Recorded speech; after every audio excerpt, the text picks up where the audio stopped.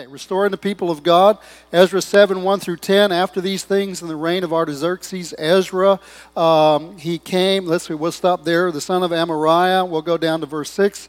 This Ezra came up from Babylon, and he was a skilled scribe to the law of Moses, which the Lord God of Israel had given. The king granted him all his requests according to the hand of the Lord his God upon him.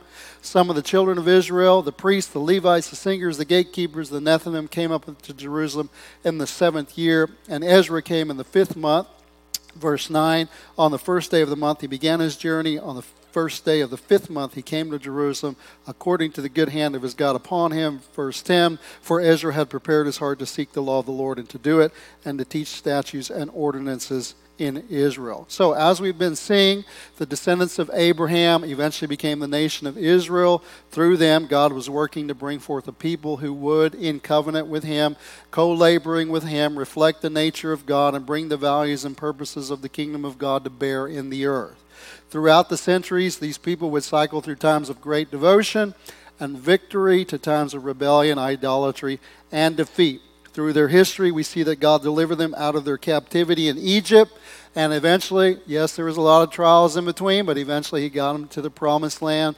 When they got to the promised land, they eventually took the city of Jerusalem. They built up the city. They built a temple in the city of Jerusalem. And from there, they were beginning to expand the reign of God throughout the land, moving aside, getting rid of the Canaanites, the Hittites, the Perizzites, all the ites. Unfortunately, that's not where they stopped. We also see that they had a repetitive cycle, again, of continuing to fall away from the Lord, getting into rebellion, succumbing to idolatry. God was continually merciful. This is thousands of years of history. God was continually merciful, kept sending the prophets to them. They continued to get even harder, more callous. They would come back, then they'd go, it just got bad. So gradually, they found themselves as a nation, because they rebelled towards God so badly, they ultimately found themselves captive to the nation of Babylon. The walls of the city they built were torn down. The temple they built was destroyed. They were now captives to the might of the enemy of God's people. They were captive to Babylon. Thankfully, God did not leave things that way. He would once again show himself strong towards his people as he began the process of restoring them to himself and to his purposes. Now, previously, we looked at the importance of knowing and then receiving the word in the process of the restoration of God's people. Last week, I think we looked at the importance of bringing the kingdom of God to bear in the land. And we looked at that one characteristic that needs to be a part of who we are as a people of God. As we grow in the Lord, we should find that God's character, God's nature, and above all else, it's that nature of love that affects everything would be a part of who we are. And we started with Ezra. Our text was with Ezra. But what you'll find is that in order to complete what we're looking at, we're going to have to go into Nehemiah.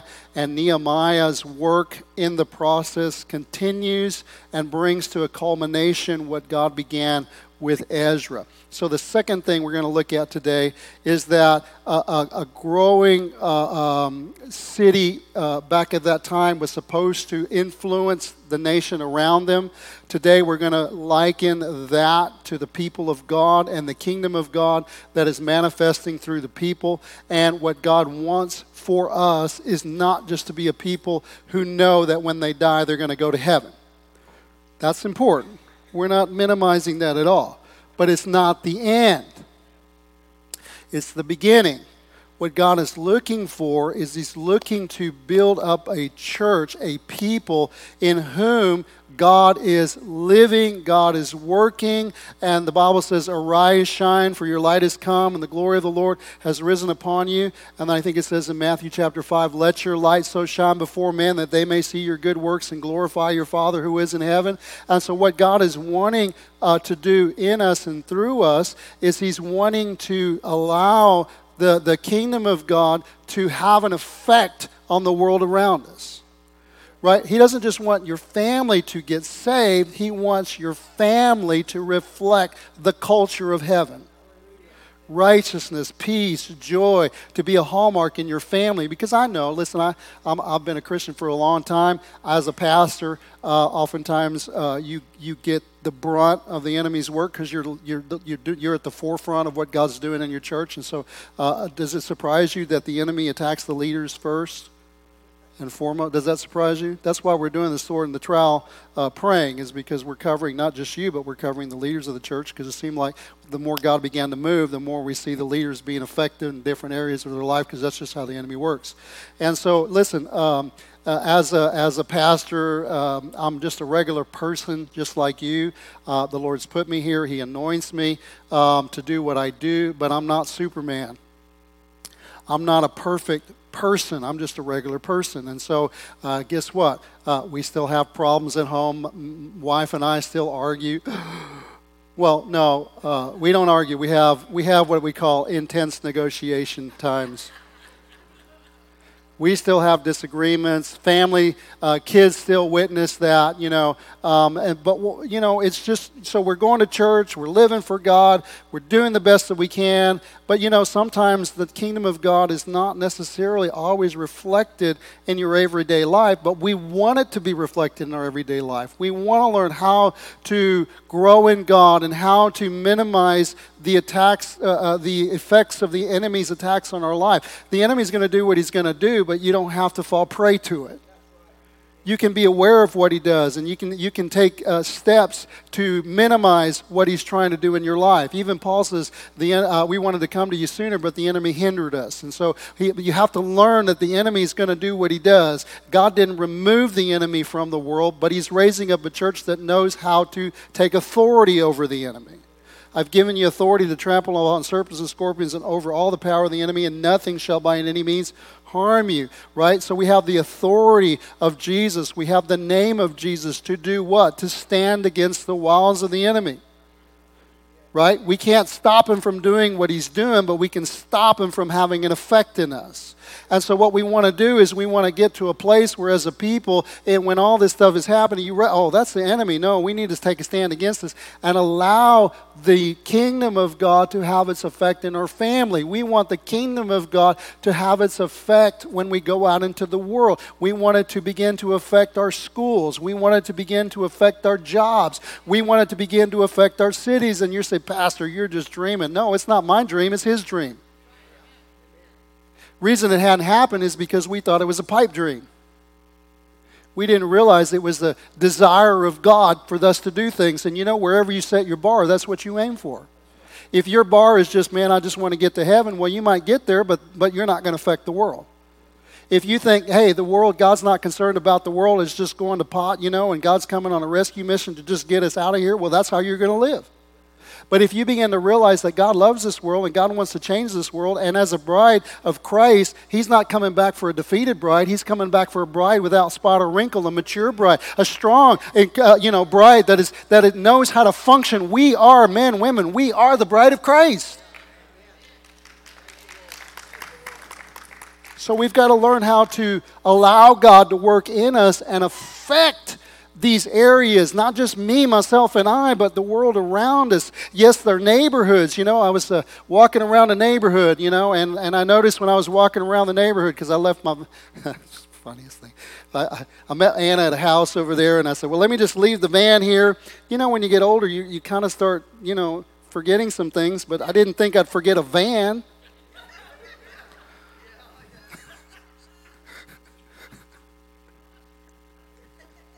I took the van over to the house, and I said, well, let's just ride together. We'll go somewhere else, and we'll come back and pick it up on the way home. Next morning, I went out to go do what I do, and there's no van. I said, where's the van? I forgot to get the van. So I had to walk to get the van. I said, well, I might as well get my walk in while I go get the van. And so I'm walking around this neighborhood, and I see in this neighborhood something astrology. It's just a regular house, but they got a business, an astrology business. I said, we got work to do. We got work to do as the people of God. We're not going to carry signs and the Lord is judge. No, we're not going to do that. What are we going to do? We're going to allow the kingdom of God, the Spirit of God, the nature of God, because the Lord says you can speak peace, and your peace will remain. We can start pushing the darkness out by being the light, by recognizing who it is that lives inside of us and allow him to get out. But no, we just want to go to church and be safe in church. Well, you can have that if that's what you want, but it's not what God wants. It's not what I want. I want what God wants. That's why we do the new members class, so you realize where the bus is going. You may not want this, well then you need to get on another bus. But this bus is going in this direction. We want to affect the world around us. We want to push out of this place New Age. We want to push out of this place witchcraft, sorcery. You say, well, is good witchcraft, bad witchcraft? No, it's all from the devil. We want to push it out. We want to minimize its effects. We want people to be so enamored by the power of God and the prophetic word and what God can do that they're not going to the dark side to get it. Because God is greater. And His power is more, and we want to be able to tell people how God created them to be. He created them to be incredible. He created the men and women to reflect the nature of God, to have purpose, to bring His kingdom and walk in power and authority in this world. One of the reasons we're having such a mess is because we have weak families, weak people who think that, and they've been taught that they don't matter. But to God, you matter. You matter. You're important. Families are important in the nature of God. Anyway, let me get back to where I was going. So God wants us to have an effect in this world. In order to have an effect in this world, we have to be a church who loves, but we also have to be a church that knows how to flow in the Spirit of God. They're mature. We are mature as a church, and then we have influence when we learn how to be led by the Spirit. Now, I'm talking to Pentecostals here. Maybe not everybody's Pentecostal, but we're hoping by the end of the day everybody will be.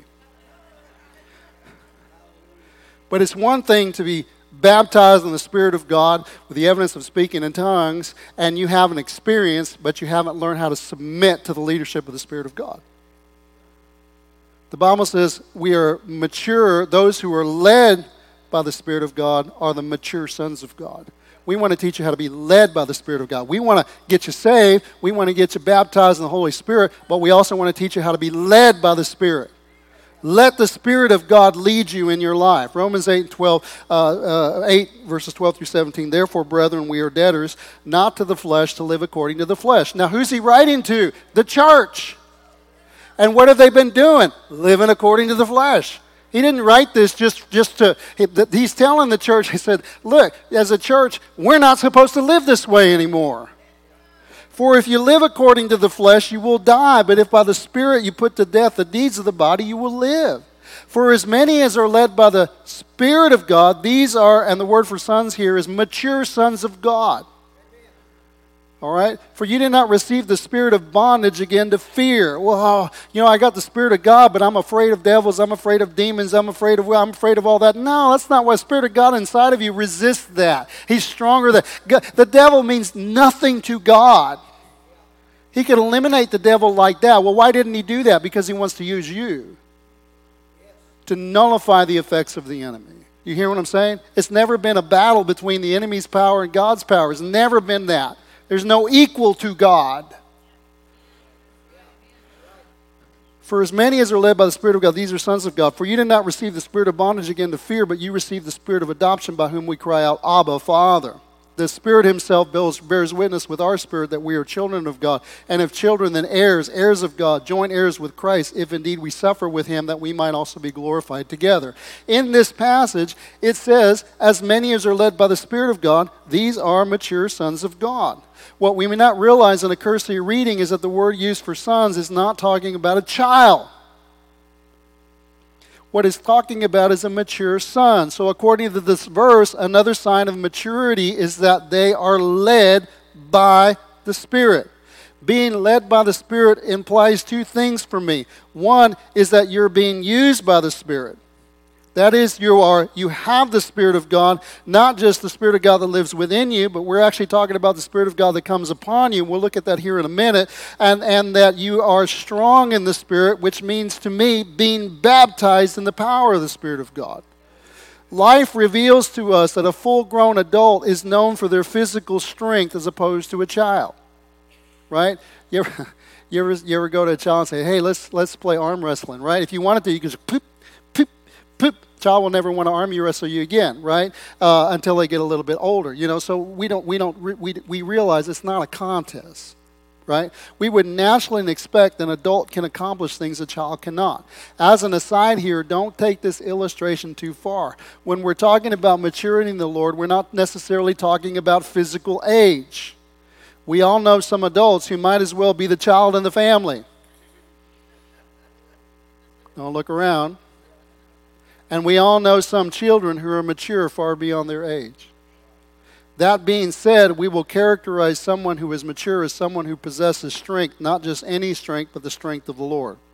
Acts 1:8, you shall receive power when the Holy Spirit has come upon you, and you shall be my witnesses in Jerusalem, all Judea and Samaria, and to the ends of the earth. Jesus told the disciples whom he had trained, whom he had commissioned, whom had already received the Spirit of God, in this sense, they were born again. All right, so I need to explain something to you. He said, when we're talking about the Spirit of God, there's a Spirit of God in you, and there's a Spirit of God that comes upon you. Same Spirit.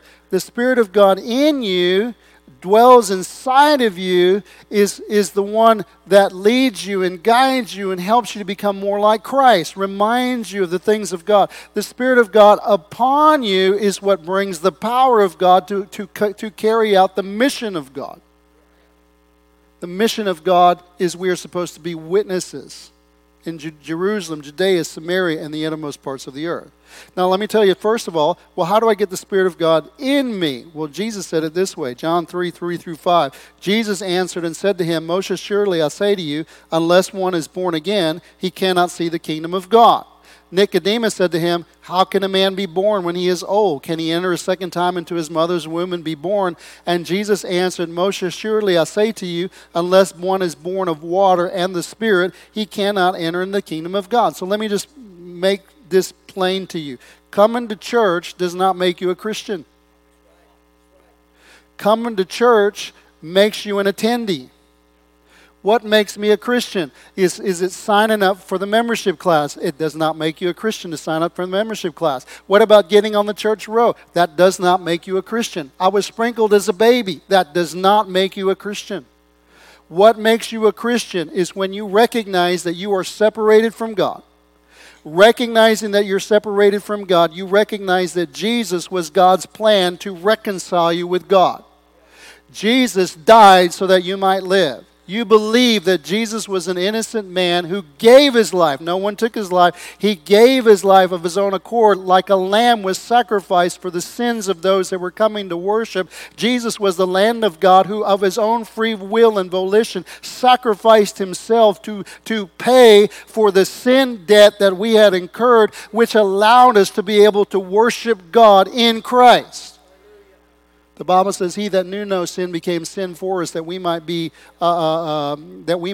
the righteousness of God in Christ Jesus." In other words, our righteousness, which means that which is right in the eyes of God, is as filthy rags, is what the Bible says before the Lord. Nothing that you can do. Listen, I've been to Mexico, Latin America, and for some reason, a lot of the churches down there believe that if you'll just walk around the block on your knees or walk for miles and miles and do some form of penance or whatever the case may be, it will make you right with God. It will not. The only thing that will make you right with God is believing in the Lord Jesus Christ and putting your faith in what He did. By grace are you saved through faith, not by walking on your knees, not by promising to do certain things. No, by grace are you saved through faith. That not of yourselves, it is a gift of God, not of works, lest any man should boast. Paul said, I'm not ashamed of the gospel of Jesus Christ because it is the power of God made available to those who believe. Belief is faith. I put my faith in what God has done. Well, what happens is we recognize that we are never able to enter into the presence of God because God is holy, God is righteous, God is pure, God is clean. And we might think, well, I'm better than this guy. But when you get in the presence of God, you're going to realize, but I'm not good enough for Him.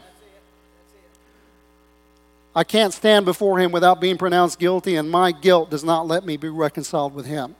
And so when I accept Christ in my life, you see, my righteousness is like filthy rags. However, Christ, He that knew no sin, He had no sin from the time that He was born, lived His entire life, never had sin. The wages of sin is death, is what the Bible teaches. And so Jesus had no reason to die. But He died. That's why it's important you realize nobody took His life, He gave His life.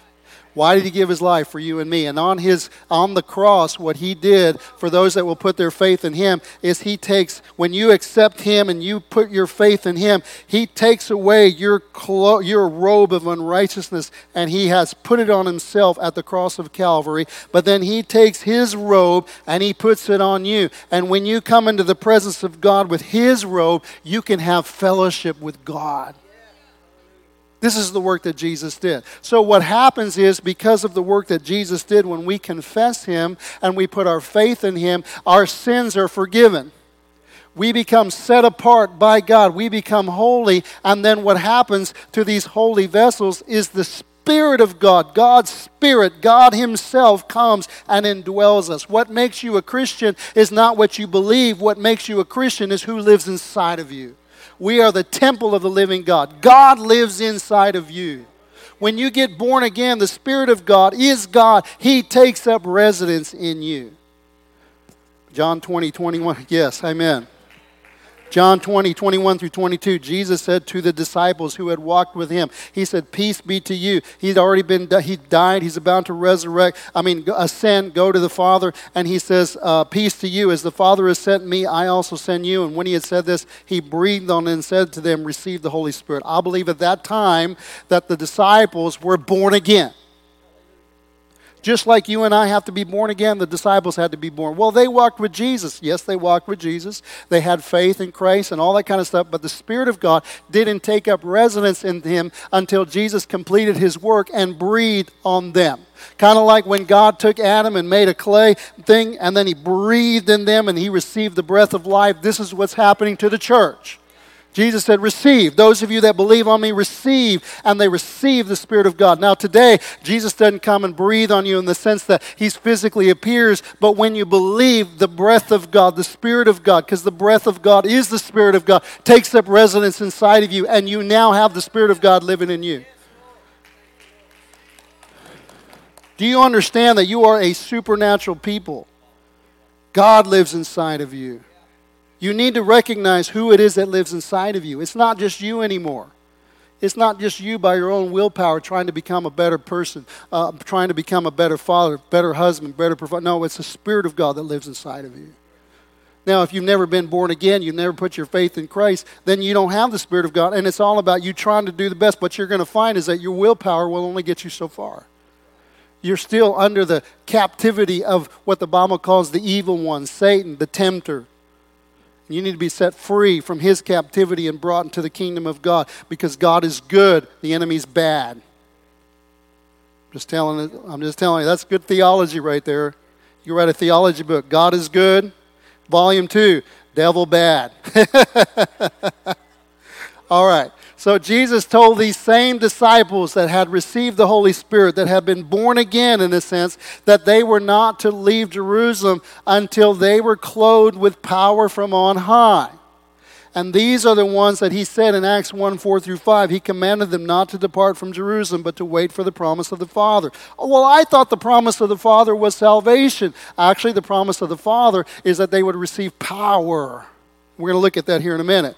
Which you have heard from me, for John truly baptized with water, but you shall be baptized with the Holy Spirit not many days from then. Remember, you shall receive power. The Holy Spirit comes upon you. You shall be my witnesses in Jerusalem, Judea, Samaria, the uttermost parts of the earth. So these same disciples that are we already established, well, at least I did, whether you're following me or not, that they've been born again. The Spirit of God lived inside of them. And these same disciples, Jesus said, don't go do what I told you to do until you receive the power to do it. Well, the Holy Spirit's living inside of them. That's what I'm trying to tell you. The Holy Spirit lives inside of us, but the power of God comes on our life when we receive what we call the baptism in the Holy Spirit. It's what the disciples received. Now, they had to wait 10 days to receive it because the day of Pentecost had not come. But what we're going to find is that as the people of God today, if you believe, you don't have to wait 10 days to receive it. You must be born again. You're not going to receive the Spirit of God come upon you until you have the Spirit of God in you. This is not a promise for the lost. This is a promise for the church. First, you're born again. That's a promise for the lost. Then being baptized with the Spirit of God, then coming in power, that's a promise for the church. Who is the church? All those who have been born again. So if you're here today and you've not been born again, we can take care of that. And then you're positioned to receive the baptism in the Holy Spirit of God. And it's my contention, we're a Pentecostal church, not all Pentecostal churches think the same. I don't believe that you're not saved if you've not been baptized with the Spirit of God. If you're saved, you're saved. But there is a second experience that God wants us to receive, and I don't believe it's something that was only to take place in the first century church and the church of the beginning of time. I believe it was prescriptive for what God wanted all Christians to do. He wanted all of His people to walk in power. The promise is not for Peter, Paul, James, and John and the rest of the Fab Four. No. The promise was not just for them. It wasn't for Peter, Paul, Mary. It was for all of us. You shall receive power after the Holy Spirit comes upon you. And you shall be my witnesses in Jerusalem, Judea, Samaria, and the uttermost parts of the earth. Well, what did that look like? In Acts chapter 2, verses 1 through 4, it says, when the day of Pentecost had fully come, they were all with one accord in one place. They were all together. And suddenly there came a sound from heaven of a rushing mighty wind. It filled the whole house where they were sitting. And there appeared to them divided tongues as of fire, and one sat upon each of them. And they were all filled with the Holy Spirit and began to speak with other tongues. You might not like that. There's another way of saying that. And began to speak with other languages. Languages that they did not have the ability to do on their own. It's kind of like if I grew up in America, if I grew up in the South, I know two languages. I know English and I know Freeportese. No, just kidding. Wherever Jerry's at. It takes a translator to understand Jerry sometime because he speaks Freeport.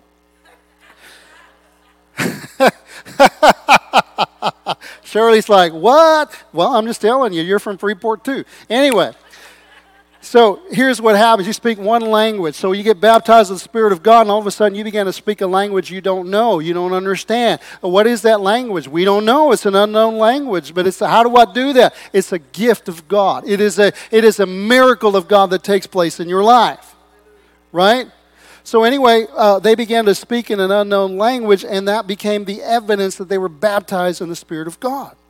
Acts chapter 2, 38 through 39, Peter said to that same crowd, repent and let every one of those that had come. And what had happened is they got so excited, so jubilant, they began to speak. They spilled out on the streets. People heard them speaking in other languages they knew, they didn't know. They heard them speaking and glorifying God in their own language because they were on the day of Pentecost. They had come from Babylon. They had come from other places all around the world. They didn't all speak Jewish and Hebrew. And so they began to hear them speak and praise God in other languages, knowing they didn't know that. And then Peter gets up and he begins to preach to them. And when he begins to preach to them, they were cut to the heart. And Peter says in Acts 2, 38 through 39, repent and let every one of you be baptized in the name of Jesus for the remission of your sins. Remember, you're gonna get saved. And then what happens? And you too shall receive the gift of the Holy Spirit. Well, that's for them. No, Peter says, for the promise is to you and to your children and to all who are afar off, as many as the Lord our God will call.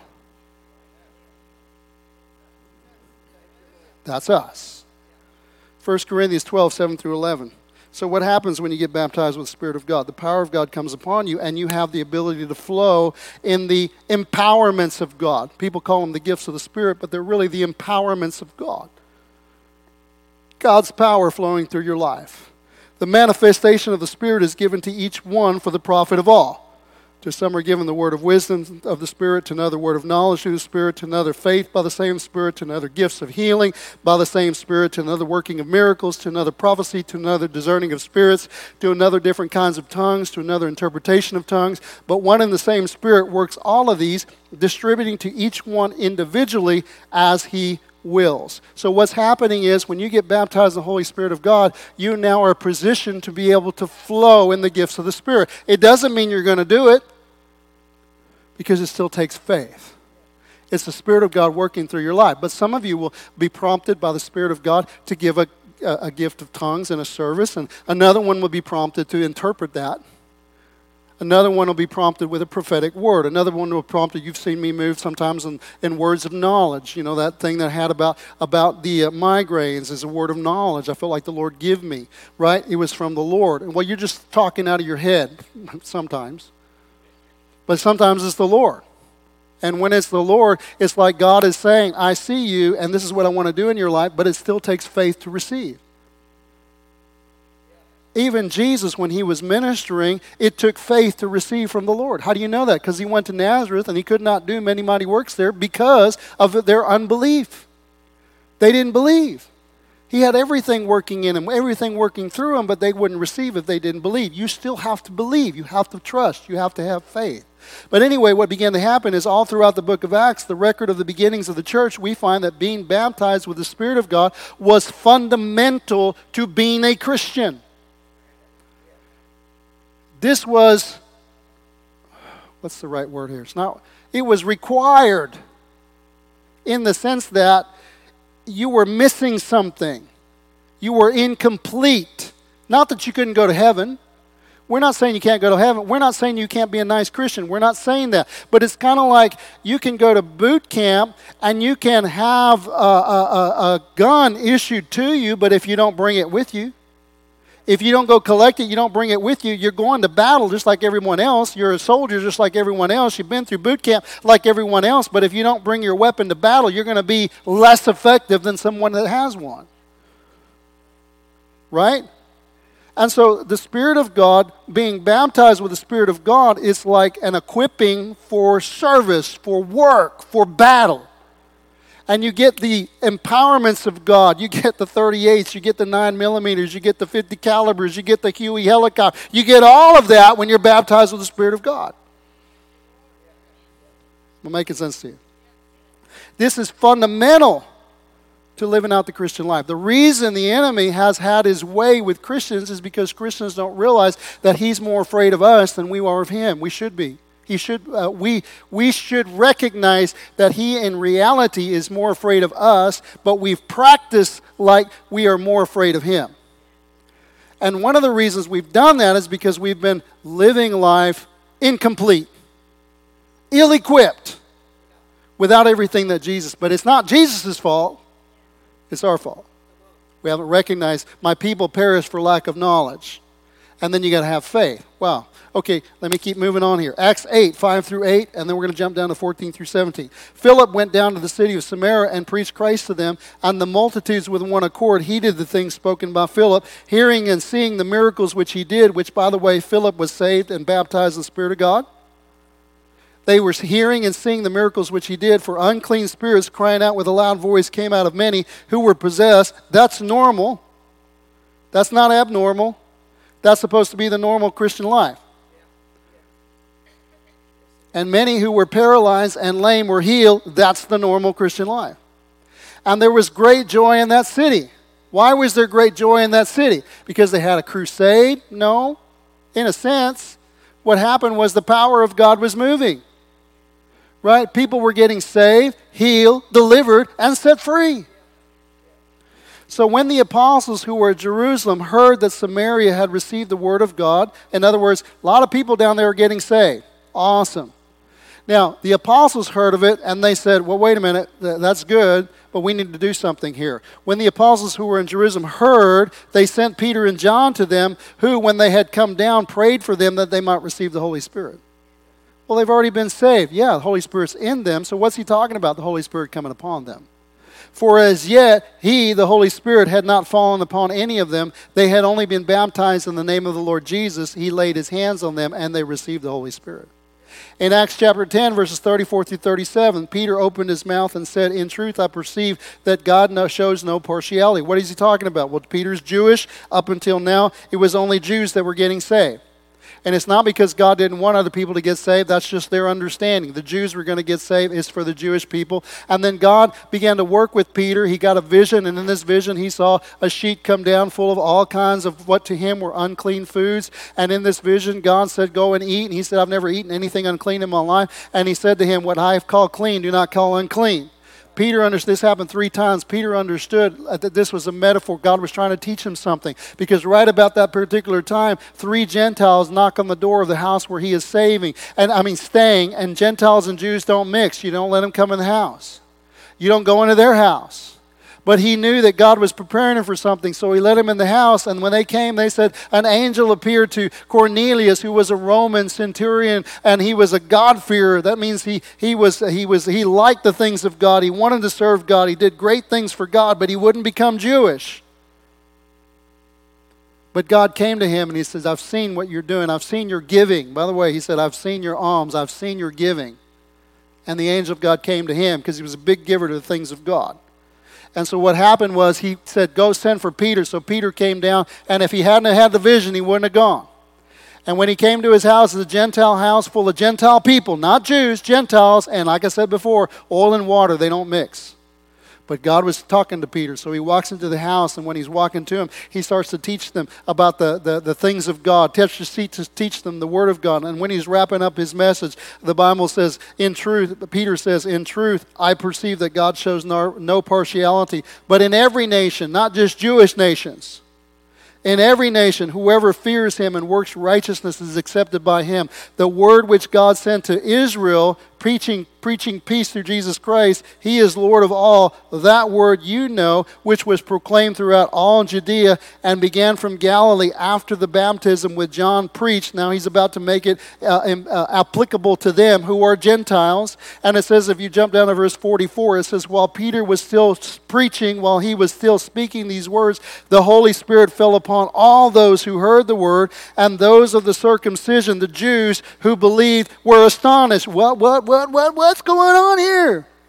Because as many as came with Peter, because the gift of the Holy Spirit had been poured out on the Gentiles as well. How do you know? Because they heard them speak with tongues, unknown languages, and magnify God. What I'm trying to get you to realize is the baptism of the Holy Spirit has a signature to it. And the signature is when you receive, you're going to speak in a language you do not know. Well, I don't know. That's right, you don't know.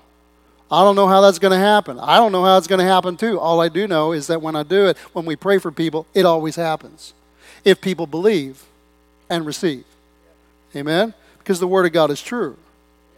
Let God be true and every man a liar. One more instance and we'll move on. We're almost done. Acts 19, 1-7. It happened while Apollos was at Corinth that Paul, having passed through the upper regions, came to Ephesus, and finding some disciples, he said to them, did you receive the Holy Spirit when you believed? So, they're already Christians because they're disciples. And what's the first thing he asked them? What I'm trying to get you to understand is that it was normal to be saved and then immediately to receive the baptism of the Holy Spirit. That was the normal Christian experience in the New Testament church. We've changed that around here in today's day and time. But as for this church, because I can't do it in other churches, I can't speak for other churches, but as for this church, we're going back to the New Testament pattern. Saved, baptized with the Spirit of God. Amen? And he said to them, did you receive the Holy Spirit when you believed? They said, we haven't even heard where there's the Holy Spirit. And he said to them, what then were you baptized into? They said, into John's baptism. And Paul said, John indeed baptized with the baptism of repentance, saying to the people that they should believe on him who would come after him, that is on Christ Jesus. In other words, they've been saved, but now they needed something more. When they heard this, they were baptized in the name of the Lord, and when Paul laid hands on them, the Holy Spirit came upon them, and they spoke with tongues and prophesied. Now the men were about 12 in all. Now let's go back to our premise, because you may have thought I forgot about that. The Bible says, as many as are led by the Spirit of God, these are sons of God. So the second part of this verse that is relevant in talking about maturity is that the strength that we possess is strength that is controlled. You're going to receive the baptism of the Spirit of God. You're going to receive the power from God, and then you're going to learn how to control it. No, I don't want to do that. I want to learn how to control it first, and then I'm going to get it. That's not the way God works. You receive it, and then God teaches you how to flow in it. All right? So while an adult is someone who has strength, without discretion, that strength can be misused. This verse says that mature sons of God are those that are being led by the Spirit. That is, those who are in submission to the Spirit. Uh-oh, I just said a bad word. I said the word submission. That's a 4-letter word in today's culture. You don't submit to anybody. You don't submit. He said, well, that's not true. You submit to your boss for money. Why won't you submit to the Spirit of God who loves you and does more for you than money could ever do? Why won't you submit to the Lord who loved you so much that he died for you? But you'll submit to your boss for money. So you submit. You just don't always submit to the right people. The Bible says, seek ye first the kingdom of God and his righteousness, and all these things shall be added unto you. I'm sorry, I got off on a tangent. Let me come back. That is, those who are in submission to the Spirit. Luke 4, 1 through 2, and then verse 14. Jesus, being filled with the Holy Spirit, returned from the Jordan, was led by the Spirit into the wilderness, being tempted 40 days by the devil. And in those days he ate nothing. And afterward, when they had ended, he was hungry. Jesus returned in the power of the Spirit of God to Galilee, and news of him went throughout all the surrounding regions. So Jesus went into the wilderness, having been filled with the Spirit of God and baptized by the Spirit of God. Why did he go into the wilderness? Because that's where the Spirit of God led him. Nobody wants to go into the wilderness. But if the Spirit of God is leading you into the wilderness, if the Spirit of God is leading you to Lake Jackson, the wilderness,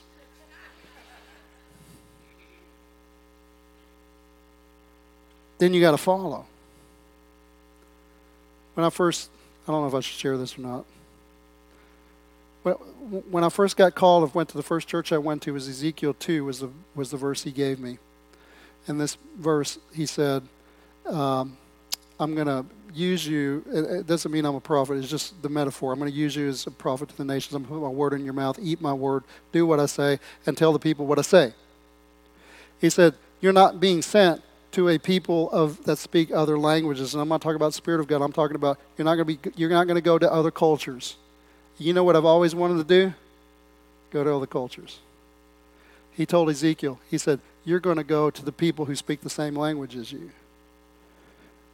And they're not going to listen to you. And I want to tell you something. Since I've been preaching. I got saved in 85. I've been preaching since 1988, 1990, something like that. Most of the time, people don't listen to me. You're going to do what you want.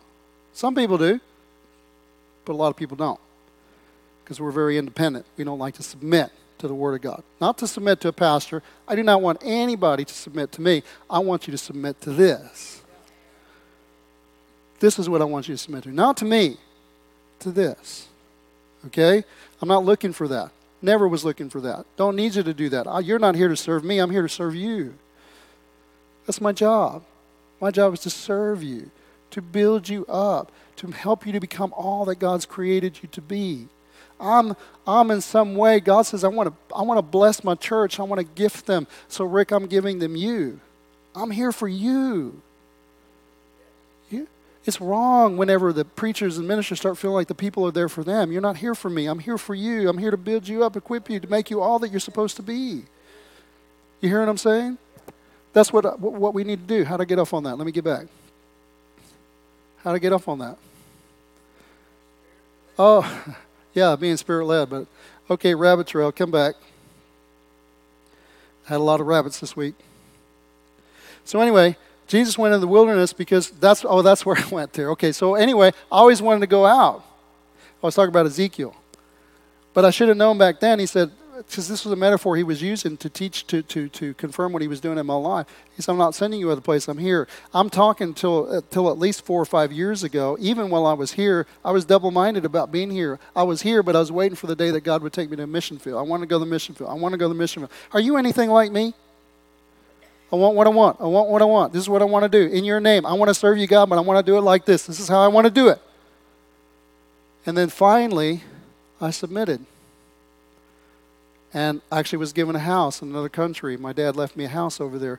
And I said, no. And I actually had to give that house away. I gave it away. I let it go because it was pulling me away from what God wanted me. God wanted me here. Once I let it go, then I was free to be here. It was the best thing I ever did because I wasn't double-minded anymore. A double-minded man is unstable in all his ways. But I saved myself a lot of trouble if I'd have just recognized what God was wanting to do from the beginning and just said, yes, Lord, not my will, but thy will be done. What I'm trying to get you to realize is when you submit to what God wants for your life, it'll save you a lot of trouble in your life. It looks like it's going to cause you a lot of trouble, but it really won't because God has your best interest in mind.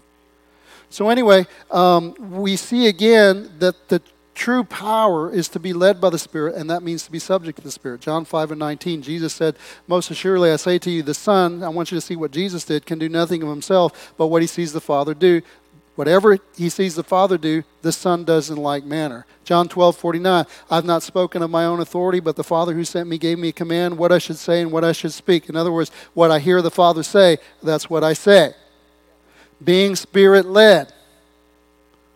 Right? Have you ever gotten mad at your spouse and afterwards you said, I don't think I was being Spirit-led? Why do you say that? Because they've been hit by a hammer on the side of the head, They're bleeding. I'm bleeding, metaphorically. Nobody feels better. When you do and follow the Spirit of God, in the end, everybody will feel better if they submit. Anyway, per Jesus' example, so we too, his church, in order to become all he intended for us to be, to exercise the influence that he wants us to exercise in life, we must submit to his words, submit to his program, submit to what he wants in life. First of all, we've got to be saved. We've got to be born again. Second of all, we've got to receive the power that he's given to us so we can exercise the influence of the Spirit of God in our life. But finally, it all needs to come under two things. One is we got to demonstrate and move in love like we learned last week, but we also have to learn how to be led by the Spirit of God. It's not enough. Pentecostal churches are famous for being baptized with the Spirit of God, dancing in the Spirit, falling in the Spirit, laying in the Spirit, doing all these kind of things, and then going out and cussing at each other in the parking lot.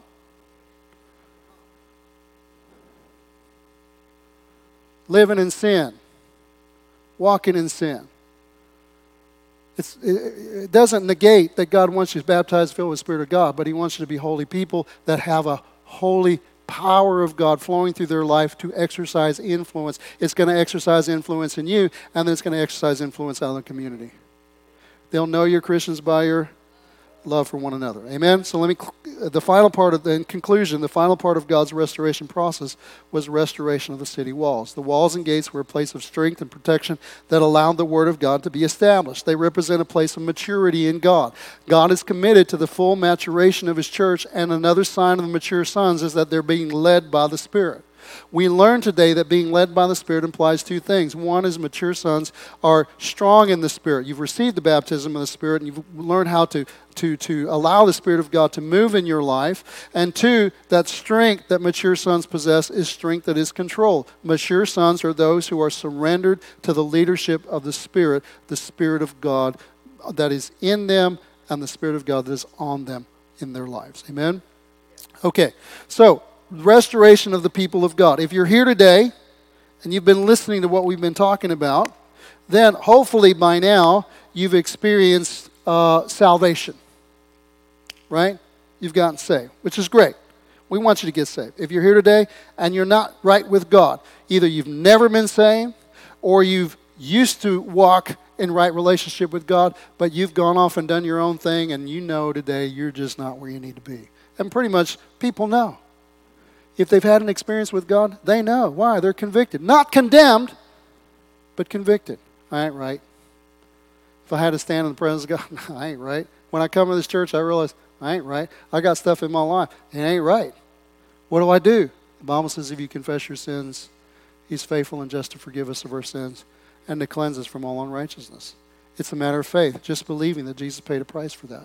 Well, I've never been saved. What do I got to do? Whoever calls on the name of the Lord shall be saved. Just believe that Jesus Christ died in your place, shed his blood so that you might have righteousness, you might walk in right relationship with God.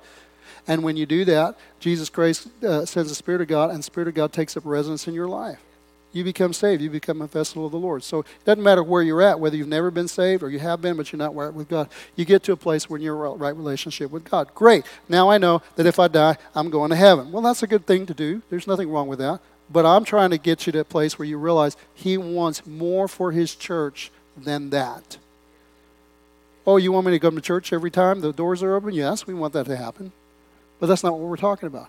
Oh, you want me to give my 10%? Yeah, we want that to happen, but that's not what we're talking about. What do you want? God wants his church to be a full, mature bride who exercises influence in this world. In love, they heal the sick, raise the dead, cleanse the lepers, cast out devils. Not just people, but institutions, cities, counties, countries, experience the kingdom of God because the people of God have risen up and they have arisen and shine, and the glory of the Lord has risen upon them. And those people go out and they affect the land around us. And in power, we see change coming, not just change in people's lives, but because the Spirit of God is moving in you, God gives you incredible understanding, incredible solutions to the world's problems. Why doesn't God help change the world? Why doesn't God bring solutions to the problems that we're in? Because it takes people that know God who will allow the Spirit of God to give them the solutions for the problems in their home, the problems in their business, the problems in their workplace, the problems in their schools. It doesn't matter how old you are. It doesn't matter how young you are. The Spirit of God wants to work through you to bring solutions to the world's problems. I'm going to preach on this one day. But Jesus' purpose was not just to come and do what he did.